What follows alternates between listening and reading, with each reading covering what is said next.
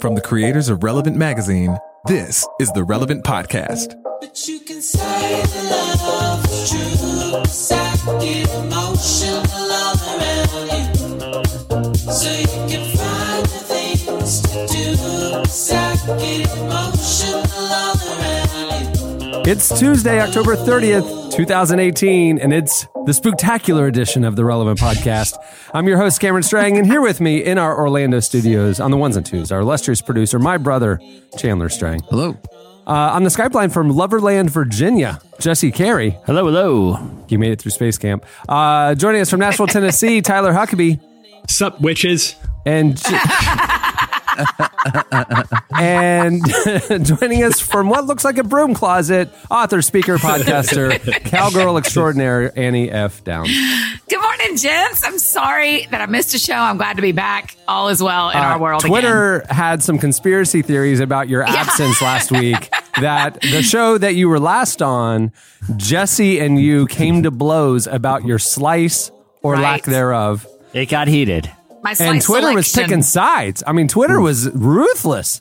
And I feel like this. I didn't do like a hard Jess. calculation, but I feel like the people spoke in Annie's favor for the most part. I feel like it was probably 75-25. Do you think that's about right, Annie? Yeah, I would say. Yeah, but they're just sympathetic toward me because I'm pretty. It's not necessarily that I have the right news over you, buddy. Well, here's this. You had a lot of great tweets, but we typically do this at the very end of the show. We got a big show, so I'm going to do it right. I'm going to do it right up front today instead of the end, which is we ask people to go leave us iTunes reviews. And I pick a Jesse, couple. I don't handle bad reviews well. And I say you too could be like this person. Maybe have your iTunes review read. So here's a 5-star review that we got, Annie. Okay. Oh no, Cameron or Tyler, have y'all ever heard this already? No idea. I can't wait. This is an actual iTunes review. Please review us. And this may or may not be related. You may have won the Twitter battle, Annie, but I do want to read this. So for people that don't know,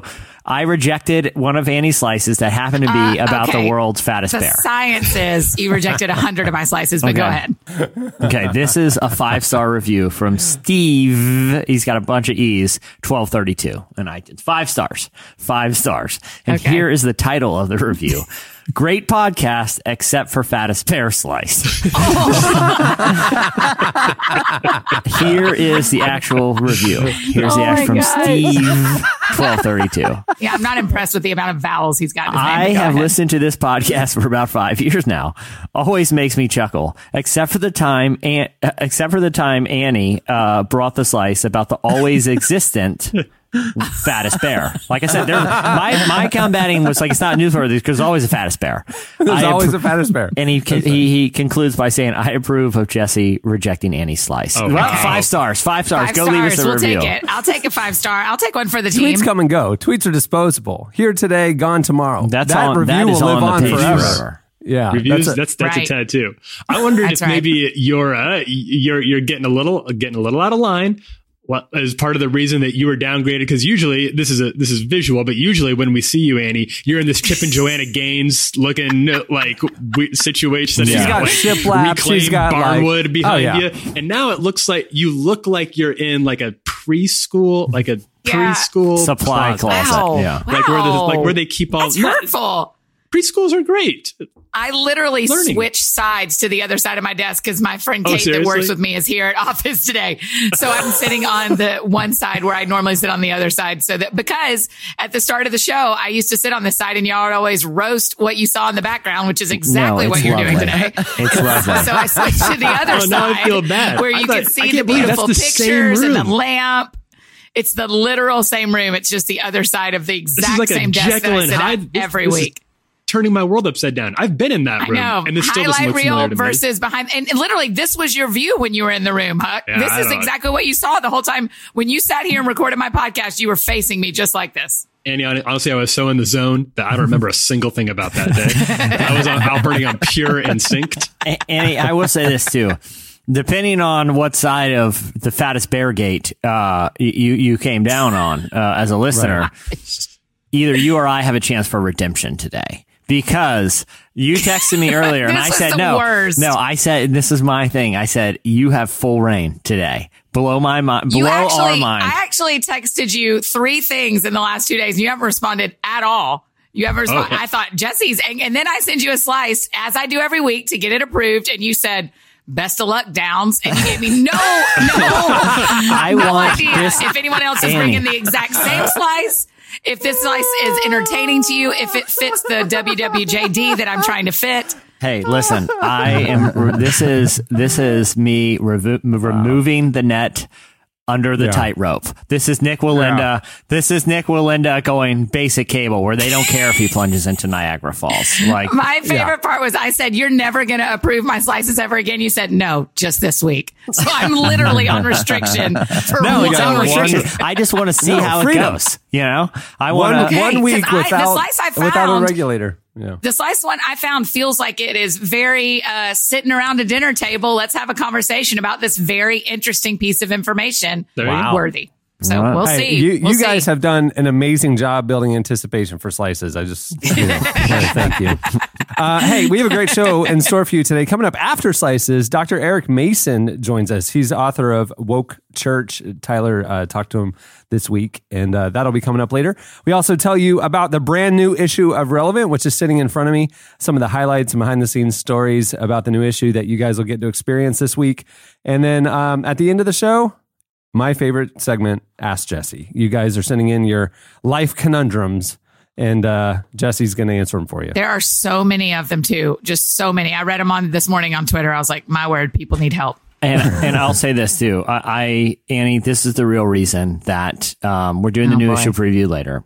And the real reason I didn't want you to bring the world's fattest bear slice last week. I didn't want you to take the wind out of our sails or undercut us on the week that the magazine goes out because we put the world's fattest bear on the cover. I heard the show from Friday that the world's fattest bear was one of the options. It wouldn't fit in the vertical format, so we had to do a fold-out gatefold cover.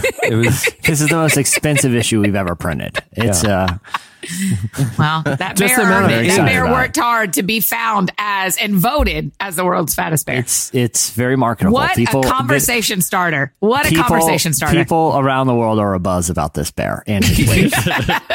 Our Twitters are a little abuzz about that fat bear, that's for sure. And how much more he weighs than the world's second fattest bear, who was just dethroned. I mean, it's a whole thing. Jesse brought the idea to the editorial team, and we were all like, we love it. We love it. It's great. We love it. We can't think of a better story. Nothing says intersection of faith and culture, relevant content than the world's fattest bear. Definitely. It's on Here's the cover. What's true. We haven't talked about another slice in my history of this show like we've talked about that world's fattest bear. So success, True. Annie. Your intuition is probably way off. I know. We've been doing this a long time, and our content reaches millions of people, and it still staggers me when I see our content in the real world. Did you see, Annie? I think it was after church yesterday on Sunday that a pastor, a young adults pastor, was like somebody shot a video of him in service, like bringing the world's fattest bear to, like, he did it in the sermon, like, and he put it up on the screen, and then he referenced what you said about it. Like, it's like terrifying. It's so crazy to me that that became a thing. It entered the sanctuary. I mean, the Lord's going to ask me about that later. I have a real feeling that I'm going to be held accountable for that behavior. Maybe he was preaching on. I've always been disturbed by the Bible's single bear story. Right. Where Elijah is walking around and there's like a couple of kids and they're like, hey, Baldy. Like, that's the extent of their insults. Okay. They simply note that Elijah happens to be losing his hair. And this is how serious Elijah takes hair jokes. I don't know this story, Jesse. Is it in the Bible? This is in the Bible. So he's walking Jesse's along. favorite Bible. Jesse's covered this many times on this podcast. We do a Where is it, Jesse? We do a devotional at the end of staff meeting every week. Every week, Jesse tries to tell the Elisha bear story. Okay, here I'm going to read it from the Bible itself, so I don't butcher it for people. Okay. Wow. Okay, so this is from 2 Kings. Okay, as he was walking down the road, some boys came out of town and jeered at him, saying, "Get out of here, Baldy! Get out of here, Baldy!" Okay, again, you think you take that in stride? Literally, story, yeah. Yeah. Okay. Elijah turned around, looked at them, called down a curse on them in the name of the Lord. 2 bears came out of the wood and mauled 42 of the boys. Whoa, 2 bears? Two bears. Israeli bears mauled 42 boys? And the extent of their insults was Baldy. You know? And, my gosh. but it was a gang. I mean, there was more than 42 boys following Elisha, taunting him. That's a lot of people That's mocking you. saying. That's not like 2 dudes leaving the Chick-fil-A. That is a lot of people mocking you. 42? Have you ever been mocked by like young teens? It gets you. There is hurtful. nothing in this world. It cuts deeper. Like whenever I see them, I seize up and like it's Like going to they're happen gonna make Halloween. fun I'm of going to be you. walking out around. I'm going to see a group of kids and they're not even going to say anything. They're just going to look at me and immediately I'm going to shrink. So into you're myself. saying I'm reading this all wrong. Like a disproportional response is not calling down 42 bears because they're calling down Not 2 42 bears. bears. Yeah. 2 bears. So if it mauled 2 bears. 42 of the boys, I bet there was at least another 10 that got away. Oh, That is yeah. a lot of people That's a good mocking point, him. yeah. Because right? you don't have to outrun the bear. You just have to outrun the guy next to you. That's Yeah, right. He's got to exactly. outrun the guy. He's got Exactly. to outrun Also- 42 of your friends. Yeah, and you know honestly- who feels the luckiest is that 43rd guy, the one Yeah. who almost got eaten. Yeah. Yeah, he is That's faster. crazy. Yeah. Pastor Jesse, what happens after that story? Where does that go? Is that all we know? That's the entirety of the story. Then it just moves on to Elijah's next thing. What? Like he's like got Why showdowns is with that like in the there? prophets of Baal, and he's got these kids, making fun of his receding hairline. Here's the thing. I understand. I can relate to what it feels like to be mocked by a teenager because this week Cameron and I were at Space Camp. I was hoping this was a lead into Space Camp. What a great segment. And, that was a good and segue. at Space Camp, it is mandatory. It is mandatory to wear a blue flight suit for onesie. the whole day. Okay. Oh, I saw the pictures. Y'all looked so spacey. Yeah, it's a space suit. It like head to toe. It's got flags all over, and it has a giant Patches goofy. and- Patches and stuff. And one of the patches is one with a very cartoony looking astronaut. It says Space Camp on it. Yeah, and like so, a child's logo, essentially. I got called out early on because I was the first one to take off the spacesuit. Wait, you got called out at Space Camp? Well, they were no, like, no. "Oh, Jesse's too cool for the No, thing." they So I were didn't want to dropping wear it us- on the ride home. No, they were dropping us back off at the hotel. They took us Right on. in a van back to the hotel, right? And it was a nice hotel with, non-Space Camp people in the lobby. Yeah. And we're all in our flight suits. So all we got to do is make it from the front door to the elevator, and then we're home free. Jesse Yeah. couldn't handle the idea of walking in a group No. of blue flight suited adults through the lobby Too of the cool. hotel. So he took his off in the parking lot. They were wanting to take a Jesse. group picture. Yeah. And Jesse had already disrobed. And they're like, oh. And then it made all of us feel nerdy. As you should have felt. Because here's the thing: at Space Was Camp, this on the first day? No, second. End of the first day, yeah. yeah, and the So first you'd day. already been the flight instructor and made friends, Jesse, and you I was still already the commander derobed at in that the parking point. lot. So here's the Yeah. thing, but while you're walking around Space Camp, it's also like a kind of this hybrid children's museum thing where a lot of like classes are on field trips, and some of them are like middle school, early high school, and Oh, they're all gosh. hanging around. I should be hanging with them. Okay, I shouldn't be walking around in a goofy flight suit, and I can feel their eyes making fun of me. And one of them, as we're walking by, was like, "Hey man, you a real astronaut?" It took all of my courage not to call down 2 bears and maul that kid, teach him a lesson. Why didn't you just say yes, Jesse? Was he asking in a mocking tone or in like a it was teenage? mocking. It was Oh. mocking. It He has, looked like a slacker. He didn't want to be there. Yeah, he he didn't was wanna there be there. on a field trip. It was mandatory. We had a great time. It was this weird thing where there was this hybrid thing between like real NASA equipment and astronaut training stuff. I mean, like actual like this is the apparatus that they do astronaut training on, and so. We got to use that stuff, and then other parts of the building were essentially a kids' science museum, science center and Yeah. stuff, and like interactive exhibits and whatever. Look, it was this weird thing.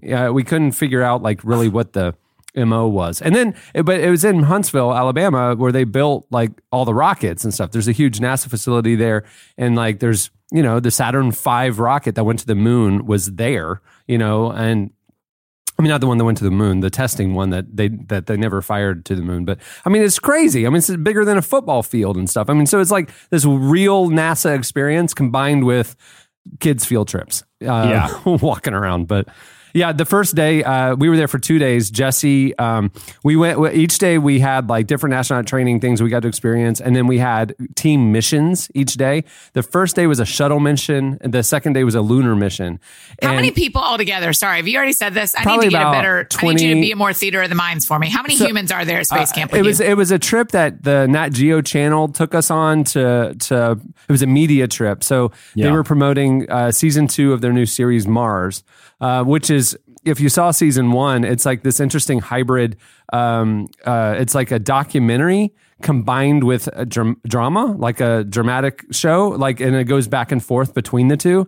Sounds a little bit like my life, bud. Yeah, it's really interesting. And the first season was great. And then so the new season is like, the first season was 20 years from now, it was like humans going to Mars to set up a colony. And so is all the challenges of that. Season 2 is down the road. Like they've been there for 10 years at this point. And so now, now it's more of like the ethics of like, is humanity going to repeat the mistakes that they made on Earth, good versus evil and consumption and all that kind of stuff. So it's just interesting. So we're there, it's just a media trip. It's probably about 25 media there. I was about to say, that's a very long answer for you giving me a number, Cameron. USA Today, USA Today, Mashable, all AV Club, all the big outlets were there.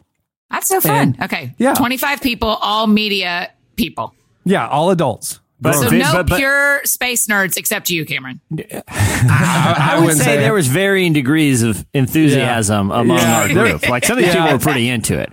I got told at one point when after we did like some trial runs for a mission, because you practice. Well, I set this up a little better. Okay. I know the moment you're going to say. So we had the morning on the mission. We were split into 2 teams. So we had like 11 on our crew.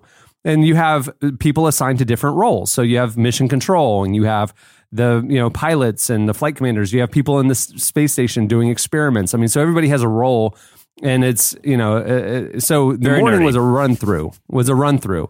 You have the script, the actions, whatever, and then in the afternoon was the real mission. And it's a competition with the other team. Who can score the most points during the thing, like.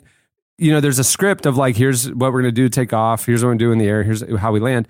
They'll throw anomalies into the mix. Mm-hmm. And so all of a sudden, like a buzzer will be going off, and you've got to like talk to mission control to get how do I fix whatever's broken and all this stuff, right? I mean, Jesse is yawning while you're telling the story. No. He was there. I was there. Not only was I there, but I made the bold decision right out of the gate. Like, look, I'm here. I'm going to make the most of this. So I think it sounds so cool. I'm jealous y'all didn't take all of us. At the beginning, you had to they explained all these roles as Cameron's talking about, and they're like, someone needs to be the flight commander, and they're the boss on this mission. And I knew at that moment, like, look, if I'm here, I'm going all in. And I announced to these people that I will lead us. And there was. This is like, we haven't even met the people yet. Like literally. Did you laugh, Cameron, when he volunteered? Oh no, I'm next to him, and I'm like pointing at him, like, do it. And he goes, I will lead us. I mean, they just blurts it out. Like, I was egging him on, and then he did. So he's the flight commander. So in the morning, like. We're all on comms together and stuff, and it's like, come on, we're just at adult space camp, so we're just all like farting around. And so Jesse's being Jesse, and he's on the comms, and he's like making jokes. It real seriously, but he's just being a Jesse. He's messing around, and he's like making like space jokes and whatever, and like he's going off script and going off script and stuff. And like if you watch my Instagram story, like I the actual people who work there, like in the, walking us through it or whatever. And like, there's this lady who was really serious about it. And there's like a buzzer going off and and it's on my Instagram story. I was filming this exact moment on the closed circuit television. And this is like case in point. Jesse's like, he's pressing all the buttons to fix the buzzer. And then he goes, crisis is averted. And then mission control immediately comes in and goes, it is not averted. Like, he didn't even do the thing. The buzzer's still going off, and Jesse's just messing around. Well, Anyway. so I'm like, I'm trying to just make this like boring mission practice as fun as it can be for everyone, even though some people are getting frustrated. So later that day, we return to our space capsule, and it's time for the actual mission that we've been rehearsing for, that I was just joking around in the whole time. So we go up there, and I'm the flight commander. That hinges on my ability to perform this task. And so I go down and I sit in the command seat, the seat of the commander. And the guy next to me is like the co-pilot. And they're like, Is okay. he cool? He's cool. Danish. Yeah. He's Danish. But he looks over at me, and as we're about to start the mission, he goes, "Hey, I know this is going to be hard for you, but there's no joking around this time." And I was like, okay, so you guys are like into this. Like this is for real this time. And what he didn't realize is saying that to you is literal fuel on the fire. Right? Jesse, later we were talking about it. It's like, he really wanted to be the flight commander, and Jesse just blurted out, "I will lead us," before he got a chance to. And so, he was just seething the entire time that like Jesse wasn't taking this seriously. Jesse was driving the real shuttle simulator. It was like the training shuttle simulator from the space shuttle. And not only that, I safely landed us back on the shores of Cape Canaveral, Florida. On all the practice landings. In a way that he had to manually do it. He ended up in the woods every time, right? In the woods? During practice, I landed that bird in the woods every time. Like, don't you have to land in the water? No, you land on a runway on this. The shuttle is a runway situation. Oh, sorry. Shuttle. So I go. So the real mission happens. I'm back in the space station. Again, can you just put quotes around real, because it's not. So the afternoon session, the real one. Got it. Okay, the real one. I'm in the back. I hear, I'm here. I'm in the space station, so I'm not hearing, like, I can't see what Jesse sees or anything. So I go back. We're done. Everything is over, and I go into mission control, and I'm like, "Hey, like, did he land it this time?" Because Jesse hadn't come out of the simulator yet. Well, real quick, because in practice, the first time I attempted a barrel roll upon re-entry and did not work. The subsequent times when they're like, "Okay, dude, try to land this thing." Like, it was deep in the woods, like not even close. Because in practice, I was like, because everyone's like, "Dude, you landed in the woods every time." And I'm getting off the space shuttle, and I'm like, "Yeah," and because they're like actually wanting me to be able to land it when the real mission comes around. I'm like, "Well, in fairness, it's like a super small runway." I'm like trying to defend myself from these people, and a guy who works there looks at me and announces to everyone, because he hears me say that, it's actually the largest runway ever built. And I'm like, "Shut up, dude! I'm landing in a space shuttle that just went around the moon, okay? Give me a break." He said it's 3.5 miles long. And Jesse says to me, "It's not the length, it's the width. It's too narrow." Like, yes. So you started caring. Well, at that point, they're turning on me. They're turning on the commander. Yeah, which I learned this week you don't handle well. Do not handle it well. They're turning on the commander. So I go down to mission control after the mission's over, because I heard a right? Like, that's what I heard. And I go to mission control. I was like, "Did he land it?" And they pointed up at the screen. They're like, "Look, right in the middle of the runway." Dead center of the runway. And I was like, "Whoa." And they go, "Well, he hit like the nose, but it like bounced, and then, he got control and he landed People it." And I'm literally looking at yelled in my capsule because I was coming a little hot, but we bounced in. They yelled. Like, people thought they were wow, this is a crew. No, listen, so I look up at the screen, and I'm looking at the shuttle on the screen, and the entire back 2/3 of the shuttle is the payload, right? And the roof opens up, and I'm looking at it, and it's sitting there on the runway, and the entire roof is open. The entire payload is open. And I'm like, "What? We landed it, but why is it open?" And they go, "We were yelling at him to shut the payload doors, but he never did." And he landed a space shuttle with the payload doors open, with the roof, with no roof. It was really impressive. That's called a flex. Not only am I going to land this thing dead center, I'm going to do it with the payload doors wide open. Like no one's ever done before. When I walked into that control room, and when I deboarded, because I was the last one out of the shuttle, and I walked into that control room, and all 20 members of my team are in there. You should have heard the applause, and I don't think they were making fun of me. Confirmed, denied. Cameron, am I lying? Well, they were okay. So when he walked in, everybody kind of gave him a courtesy clap, and then I pointed out to everybody. I pointed out to everybody, "Jesse, look at the screen. The payload door's open." And then everybody starts busting up laughing. And then Jesse went into Jesse mode, telling us how it was just he wouldn't increase the level of difficulty because it wasn't hard enough and all that stuff. So Jesse went to space camp and stand-up comedy camp at the same time. Yeah. Okay. Two other short highlights. People have been asking, did Jesse do the scuba? Remember the scuba, the weightless thing? Oh, yeah. So the scuba thing was that night. Jesse and I both got in around midnight the night before. We missed the evening debrief. And apparently everybody who signed up for scuba had to bring all their swim gear to the thing that morning. And we didn't know that. And so neither of us had our stuff. By the end of the day, it was like from 7 to 10 or something at night. We were just wiped and we both tapped out. We both did not do the scuba. Yeah. And it wasn't for fear or anything like that. It was just, we were just tired and wanted to go to dinner. And people who did scuba said it was kind of lame anyway. So yeah, that's true. Yeah. And then the next day we did the lunar mission, super brief. I got to do a spacewalk. I got to do the weightless thing. Is it cool? Full spacesuit, like heavy, big boots, the whole thing. And then they rigged me up to this thing that is an apparatus that had behind this wall. It was like, I don't know, like some sort of rig that was kind of suspended from the ceiling. And on the other side of this big wall was like a water ballast or water tank that would fill up. And it put me at the moon gravity, which is 1/6. And so part of the lunar mission or whatever is I had to do, I had to install a solar panel or something. And I had the... How did it go? I did it fine. But I had the whole weightlessness thing and it was crazy. And I was able to like fly around the room and like do all the stuff like you would on a moonwalk. It was really insane and it was really cool. I had a good time. I'd like to note that during the lunar mission, which is the cool one, I was demoted to the least important position there. What'd you do? Cameron's allowed in a the shuttle spacesuit, installing a solar panel and like anti-gravity simulation. Yeah. People are on the moon. Everyone on my team's on the moon doing experiments. Some people are landing the lunar module, on the moon. I am in a room back in Houston, sitting at a computer that doesn't even have a keyboard. They didn't even give me a keyboard. They said all you can do is talk.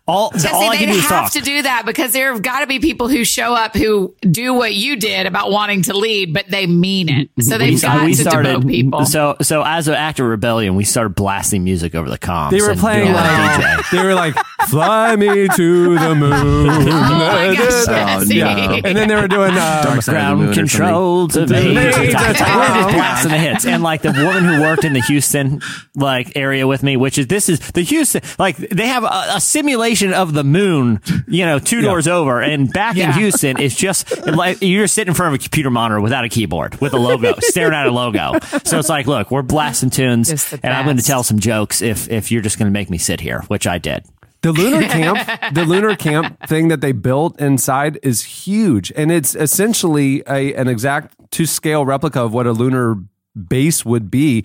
I mean, like the International Space Station thing that I was in on the first day was the actual, there was all these kind of explosion marks and stuff in it. And then I was asking him what happens during space camp that makes that happen on the wall? And he's like, no, this is the actual space station training thing that the astronauts used. And so those were actual, marks from, NASA stuff. And we can't wipe it off legally. It's a, historic landmark sort of thing. Yeah. Oh my gosh. And the lunar base thing is built to scale. So you really do get the sense of this is what living on the moon would be, which is really cool. And then Jesse's just in a room with a row of computers simulating Houston. So yeah, really I would have loved to see all that cool moon stuff, but I was in a room that is supposed to simulate a room. Well, this is what an actual room with a computer looks like. And it's like, oh, where? No, literally, just sit there and don't touch anything this time. And while everyone else is simulating the moon. He had no ability to mess this mission up. And I didn't even have buttons. There was no keyboard. Like I said, there wasn't even a keyboard. All I had was a headset where I could talk to people. That was all that I could do. And I was like, well, at least when something goes wrong, because I asked him, because I'm like, how about this? Because I announced as soon as I got there that I was very displeased and that I was humiliated by as soon as you got to Houston. To Houston, I announced to everyone that this is an insult to the commander, and how disrespected I felt. And then I tell the real employees working in Houston with me, like I said, which is a room with a computer. And I said, well, how about this? When they call back to Houston and they're like, hey, something's gone wrong, Houston, you need to talk us through how to fix it. I'm like, at least I'll be ready for that, you know? Yeah. And she goes, well, actually, this lunar simulation's really new and we don't have any anomalies to programmed in yet. So nothing's going to go wrong. It's all going to go perfectly. No. So I'm like, the whole literally point- I just sit here? Yeah. Did you So the whole never point of ever get to Houston- say, Houston, we have a problem? Oh, no, I guess that would be you, Cameron, saying it back to Jesse. We did that day one, you I would know, hope because so. there was a ton of problems that would happen. But day two, Jesse was Houston. He was finally the problem solver, and they hadn't programmed any problems yet. No. Yeah, so they- literally my job at Space Camp, like I said, was to just sit there and quietly. It was you know? literally the ultimate demotion. It was from top to last. It was funny. That's good. Yeah. And so you We had a loved good it. time. What? Give it a score, 1 to 10, both of you. Yeah, that's what I want to know. Well, I have a permanent Halloween costume, you know, like I have Space Force. Is that- Cameron, no, but for real, in your real heart of hearts, no one will mock your answer. Was that like a 10 out of 10 experience, like a life dream come true, or not quite, or? I would say going with Jesse made it absolutely everything I hoped it'd be. If I had gone by myself, I would have been very self-conscious that this is lame. You know what I mean? Like, why am I But here? going with a This- friend made it Yeah, cooler. Yeah. It was amazing. It was Jesse, what's your score? I'll say day one when listen. You had 2 different space camps. I was kind of the hot shot that cut corners that the NASA brass, isn't comfortable with.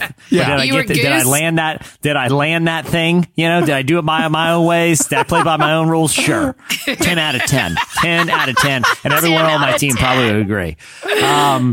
Day 2, when they took the most talented pilot they've ever seen, who, by not taking one practice landing seriously, was able to land it with the payload doors open perfectly while keeping morale. That What guy in I'd like to Houston. say is through the roof when they shove him off in in a room in Houston. That's a negative 10. That's a negative 10. Yeah, it was a lot of fun. And you get to keep the spacesuit. Yeah, we did. That's And- pretty cool. You're right. That's a good Halloween costume. Well- Jesse, you could dress all your kids up as planets. No, Jesse and I are going to do the same thing. There's all the patches are real, like NASA patches, mission patches, all this stuff, American flag, whatever. And it's the Except actual, whatever like after this the is American flag. the flight suit that the astronauts wear and NASA. And, but then they put a big old space camp patch on the chest, right?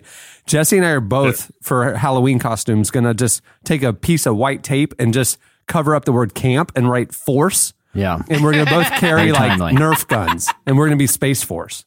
I will say this. The other big insight is everyone there hates Space Force. Like, it's a very anti-Space Force is place. it? Oh, yeah. All the NASA people. We talked Jesse, to like dig into that like conspiracy theory feels. Well, I want to know, because I was thinking about this over the weekend, what's the proposed difference between what the Space Force would allegedly do and what NASA is already doing? Let's consult the thoughtful analysis and plans that the president has left us. Oh, wait. This is a tweet says Sorry, Space Force. so no listen so all the missile defense stuff and monitoring and surveillance, all that stuff, 32,000 people in the Air Force are committed Oh, to wow. space stuff. So I mean that's already Okay. happening. NASA is space exploration and whatever. So that's already happening. There's no clearly defined void that this would fill unless we're violating treaties that came in the 80s. Remember Reagan's Star Wars thing? Yeah. Well, Yeah. after the dismantling of the USSR and all that, there was like an international treaty that was signed that space would never be militarized. Like it would, like no guns will be shot in space. Like this is like off limits for everybody, and every country signed on to this. So the Space Force, if it's defense and militarization, this is what the NASA people were telling us, would violate an international treaty that like has kind of knit the global community together. So they That don't know doesn't what the sound point like is. President Trump. Why would he violate a treaty? It's ridiculous. Okay, 2 things. They said they started Space Camp in 1981 there in Huntsville, and they said 880,000 people have done it. That's a ton. That's a lot. Oh And my gosh. They had pictures on the wall, and they told stories about 10 alumni who became astronauts Like 10 actual people who did You can make space a first camp. They were step. like, they went to kids children? space camp or grown-up space No, camp? as kids. And Yeah, then they ended certainly. up becoming... I would say 10 out of 88,000 isn't like a great return, but I admire. It makes me. I'm really impressed by those 10. Like, But 10 because out of- hypothetically, you could say the like Little League baseball probably has a similar ratio. You know? Yeah. It's a better ratio. Yeah. But there may be a smaller amount. There's certainly a smaller amount of astronauts than there are professional baseball players. Yeah. Right. So 10 out of maybe 30 astronauts or 50 astronauts, that's pretty impressive. Hey, all right. Well, there's your space camp update. Normally we go right into slices, but this has been a segment unto its own. So let's take a quick break and come back. Stay tuned. Up next, slices.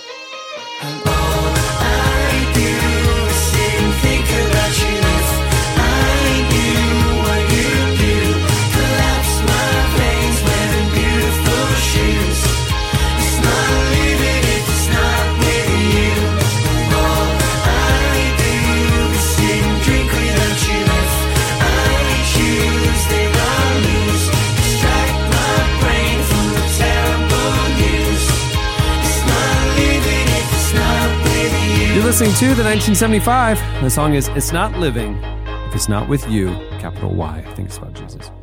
At the beginning of the podcast, you heard OK Will with Emotional. All right, it's time for Slices. A very highly anticipated Slices segment, maybe the most anticipated in the history of the Relevant Podcast. What do you have, Jesse?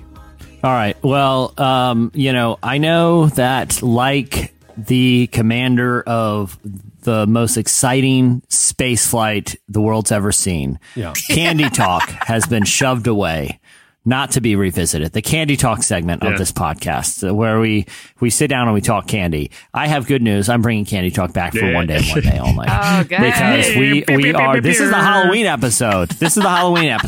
Spooktacular, isn't that what you call it? Yeah. Yeah, the Spooktacular. The Holy Ghost Wiener Roast Spooktacular Autumnal Festival. This is Trunk or treat. the Relevant Podcast Harvest Party edition. Trunk or treat. That's right. Yeah, exactly. This, listen. We're just a little secular, so It we gotta doesn't have some involve Halloween in candy there. and dressing up and costumes and things. Sure. Is it Halloween? No, we're not the devil. So, sorry, witchcraft, not infiltrating this pod. This is a Harvest Festival nice spectacular try, only. Yeah. Nice try, Satan. I'm not opening the door. Just like I'm not opening the door to Not trick or giving you a treaters. foothold Yeah. by inviting you to talk about Halloween, Yeah. Satan. You The will OG, get the same. not today, Satan. Is the You will, Harvest get, Festival. you will get the same cold rejection that kid in the Paw Patrol costume did when he knocked on my door and asked for candy. Satan. Coincidentally, that's what I call the kid. Satan. Oh, gosh. But this is a podcast. This is a slice about candy. All right. So, there are some really strong feelings about one particular candy that is primarily available this time of year. When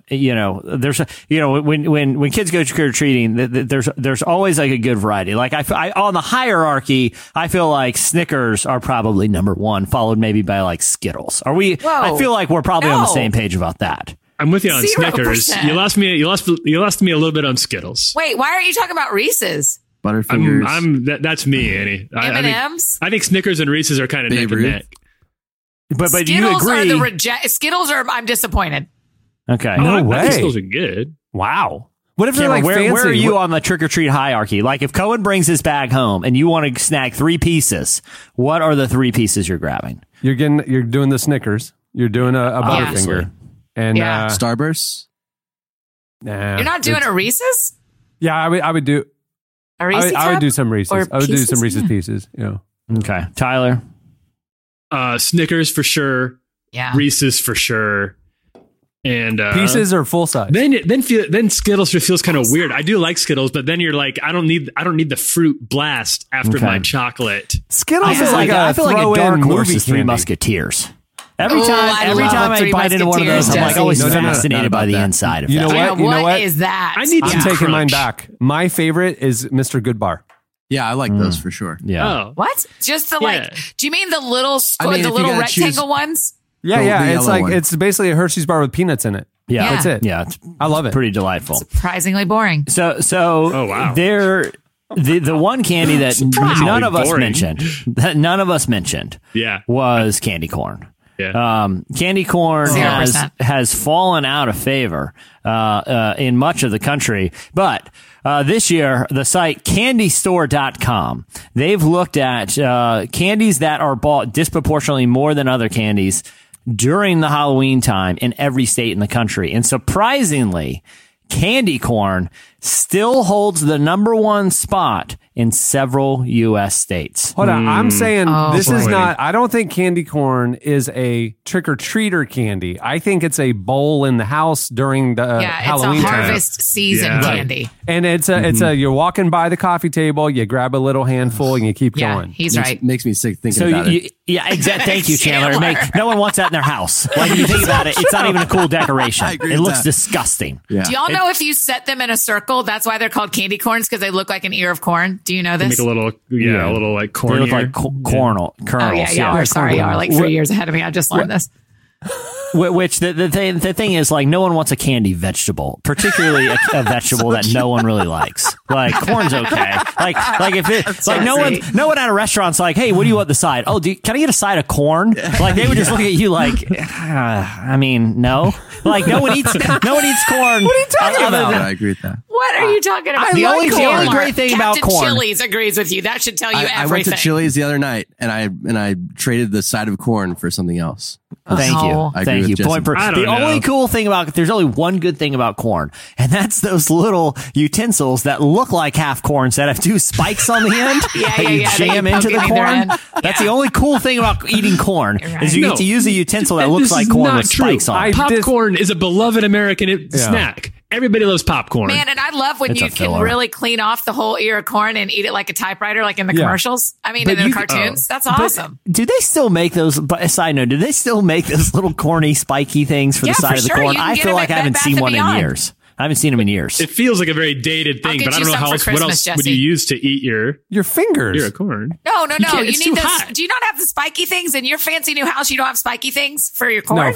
No, of course not. I feel like when you serve your guests corn on the cob, what are they going to do, Cameron? Well, first of all, with their I haven't fingers, had like any guests Neanderthals? yet. No, yes. Well, I mean, if we grill animal out behavior, we won't put up with it in that fancy new house. Okay, here's what there was something like there was a whole generation of Americans, and this is grandparents' age, that when they purchased a home, they purchased three things because they were in every grandparent's home. 3 things. One of those 3 things is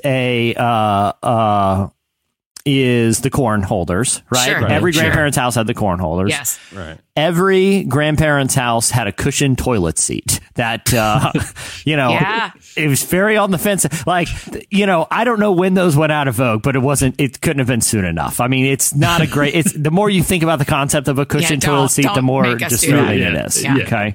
But every grandparent's house had one bathroom at least with a cushioned toilet seat. Usually the guest bath, the half bath with the fancy soaps. Yeah, exactly. With decorative soaps. Yeah, a lot of decorative soaps. The third is like one of those tins of butter cookies that now hold, various things from the house. Loose change, a button sewing kit. You know what I'm talking about. Yes. The tin. Wires. Yeah, wires. That every grandparent's house. That's just aside. But those shortbread cookies that were originally in them are dope.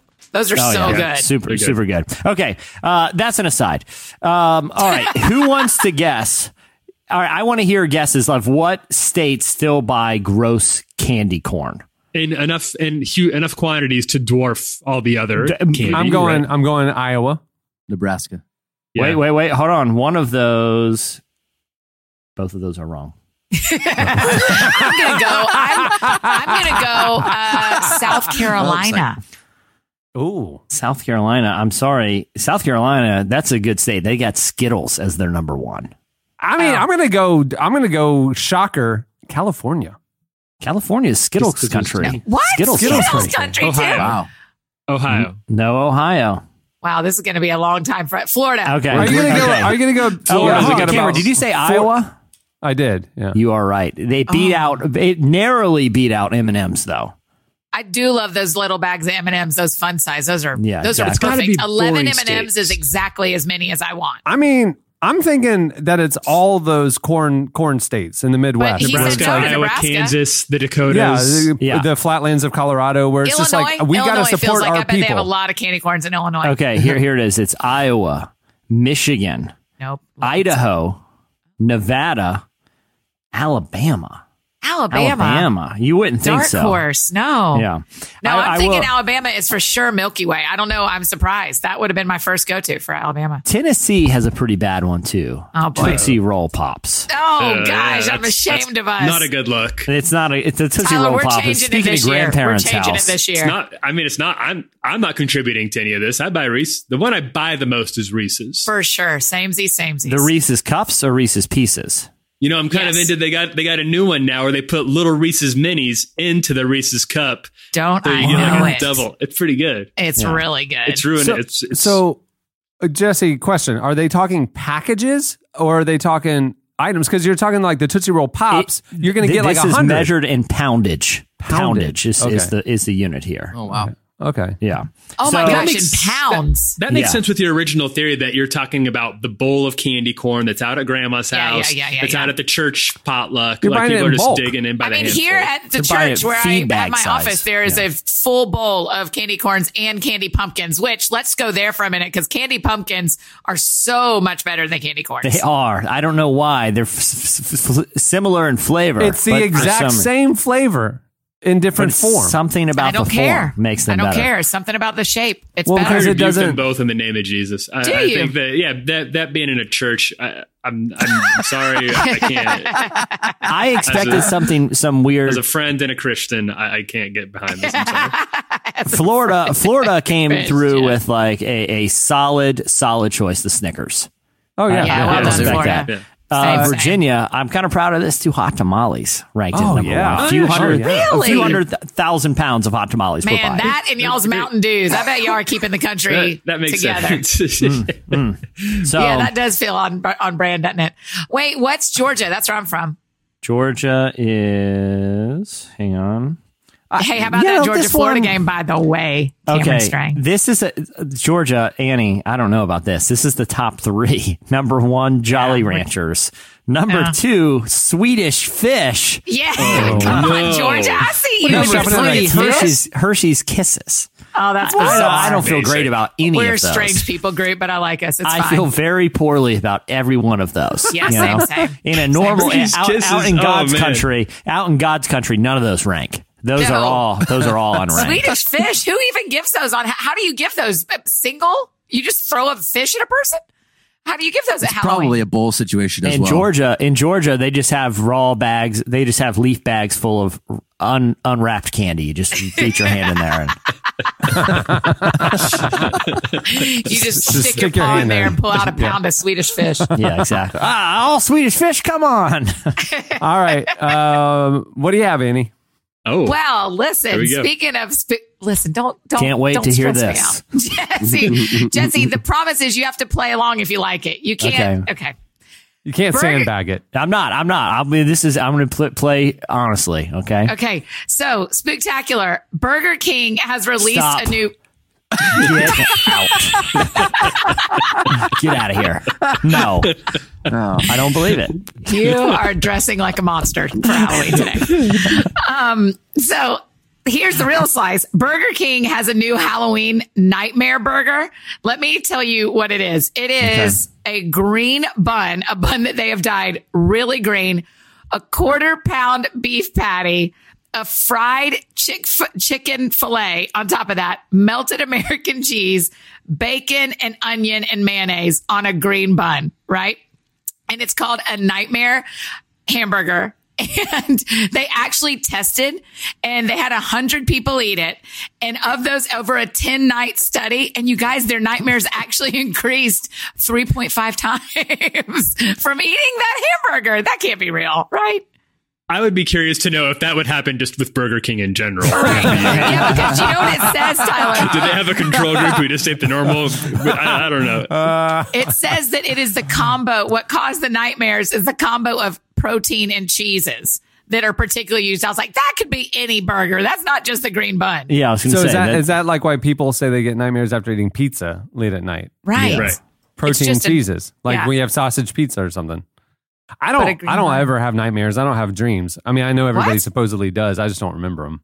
But. Oh, I have them all the time, and they are weird, especially when I eat Burger Jesse, King. do you have nightmares? Because you also have migraines. I wonder if are those tied, you think?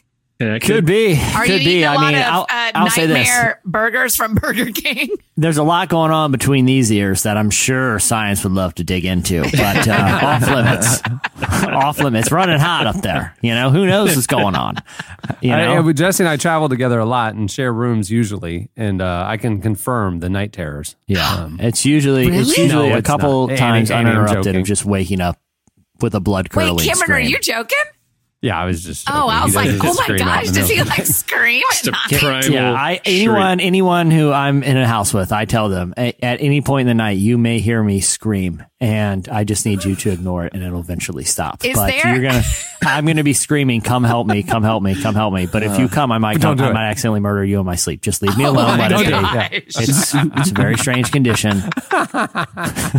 Oh, by the way, whatever you do not feed me Burger King. Your lives will be in danger. Can you imagine signing up to do that 10-night study? I mean, 10 nights in a row, you have to eat the green nightmare burger and then register your nightmares. Yeah, I saw a documentary about this. It's called Super Size Me, where you have to eat. Right. Exactly. Crazy. That's crazy. When I was volunteering at a church, and me and a couple friends and one guy we did not know all stayed in the same room at this church. And we've been told that this guy had some night terrors, so just be careful about that. Night one, but total of 3 nights. Wait, can you explain to me why you were volunteering at a church and you had to sleep there? It's like a mission trip? It's a whole long story. Sure, okay, mission right. trip. Oh gosh, I bet that's a great story. Middle of the night, kid. None of us know this kid. Middle of the night, wakes us all up. Screaming, Sherman, no, Sherman, no. Civil War night terror. Civil War. Wow. Sherman's march through Atlanta. That was it. Next morning, he's kind of an odd kid. I don't want to embarrass the guy. I was like, hey, do you know anybody named Sherman? And I didn't want to get into. I didn't want to get into it. I didn't want to embarrass him. He doesn't know anybody. Didn't want to say like, well, you were screaming his name last night. That's not.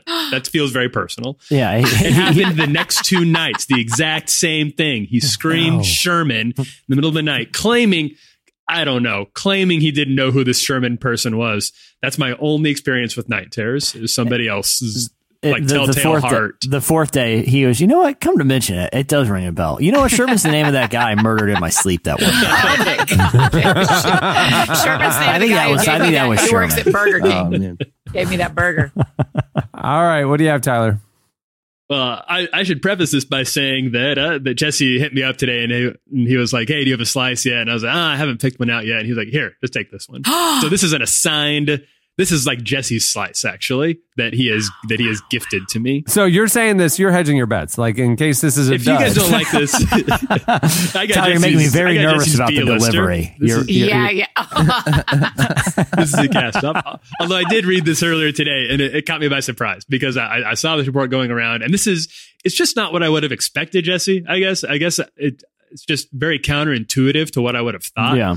So It turns out that today marks it's the 50th anniversary of the Motion Picture Association of America, which is the organization that is in charge of giving ratings to movies. They see the movie and they pick the G, PG, or R. 1984, they added PG-13 to the list. Well, I was very surprised by, which I did not see coming at all, is that in the past 50 years, there's been 29,790 movies graded by the MPAA since its founding 50 years ago. Of those, the surprisingly big majority, 17,200, the surprisingly big majority, that's more than half, have been rated R. Really? Yeah. I thought for sure you were going to say PG. I would have guessed PG or PG-13 for sure, because that's where the money, the entire world can come see these movies. If you have an R-rated movie, you're cutting off, like, I mean, I know people I know teenagers go see R-rated movies, but theoretically you're cutting off like a huge part of the movie going public. Yeah. Right. That's really surprising. Again, like I felt like it would be reverse order in popularity. Because it works out. The next biggest one is PG is next with only 5,000. Then it's PG-13, just a little bit less, 4,900. And G is actually the lowest, which you think, like, again, just thinking about it theoretically, you would think that G would have the biggest market. The whole family goes to see the G and PG movies together. The other thing, too, is not only is there more R-rated movies than anything, there's more than double the R-rated movies in the other categories. You know, more than every other movie combined, they're rated R. And that's from the beginning, right? Because I feel like the ratings have changed as I've grown up. And I think so. It says this has been consistent across all the years. Right. This has been, it's been, so there hasn't been like a huge surge in R-rated movies in the 80s or anything like that, but it's been like this very consistently. I was just very, I'm not sure why. I mean, I know that like this isn't me bashing on R-rated movies. I know that there's like some movies that the R rating serves them well because they can deal with content you can't make Shawshank Redemption a kid's movie. I understand that. Yeah. Right. But I am surprised that it's 17,000, that it's over 50%. And this isn't me trying to sound like, holier than thou, but I honestly can't remember the last R-rated movie I saw in the theater. Like, I was trying to think, yeah, that's kind of true. I don't know the last one I've purchased a ticket for. Was Dunkirk rated R? Probably. I think it was 13. Yeah, I think that was 13. I know, but didn't you watch that on a plane, Jesse? Oh, no, that was you, Cameron. You got to watch the whole series of World War II films. Yeah. Yeah. Man, do y'all have I think the problem with watching R-rated movies in the theater is that you just can't be sure if you don't do any research, you can't be sure what the R is about. Yeah. Right? They usually give you those little teasers, and it's usually very vague. It's like adult content. It's like, well, that doesn't help me. Yeah, adult situations. In an R-rated movie, you don't say. There are situations. That's right. Have you guys ever been carded for going into a movie? Like, have they ever asked to see Eddie? No, I haven't. Have you, Tyler? Even when I was like sneaking, I feel like because all movie theater employees are like 15, so even when I was like 16 and buying a ticket to an R-rated movie, they did not care. Like literally, they just let you in. I've never seen anyone get carded in the movies before. Is it illegal? Is it illegal to sell an R-rated ticket to? You know what I mean? Or is it just like, you shouldn't do that? I think so. No, I think you shouldn't. I think PG-13 is the shouldn't. Like, you shouldn't take an 11-year-old in, but we're not going to. You're not going to go to jail for it. Yeah. But I think there's an actual something on the books about being under 17 and going into an R-rated movie. And like NC-17, does that even go into a theater? No, you can. If you're with a parent or guardian, you can see anything. Really? Except NC-17, you can't. But you just can't buy a ticket. You have to be with a parent or guardian. So they can, honestly, most people who are in like, you're right. The people who work in movie theaters, they do not. You could murder somebody in front of them and they wouldn't care. It just seems like they are just there to don't make a big cheese mess over at the nacho stand. Yeah, that's right. Or don't sit in a seat that isn't your seat if you have one of those assigned ones. That's where you've really crossed the line. Considering like the Jason Bourne lengths I went to try to sneak like my own candy into movie theaters when I was a kid.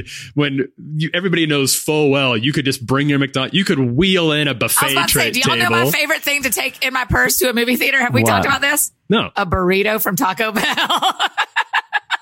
It's right across the street from the movie theater. Over here, Huckabee, the 100 Oaks one. Oh, yeah. There's that. Man, yeah. So my roommate and I used to go and do a little swing through Taco Bell, stick a burrito in our purse. Hey, I have smuggled a tremendous amount of food into movie theaters. Like, and I don't just go candy. Without a purse, how do y'all do it? Or I guess in Dana's purse, huh? I mean, I've done it with other, guy friends. I just get creative, like, an interesting way I'm holding my jacket or something, Right. Little do they know there's a whole Boston Market meal under there. There's an entire rotisserie chicken.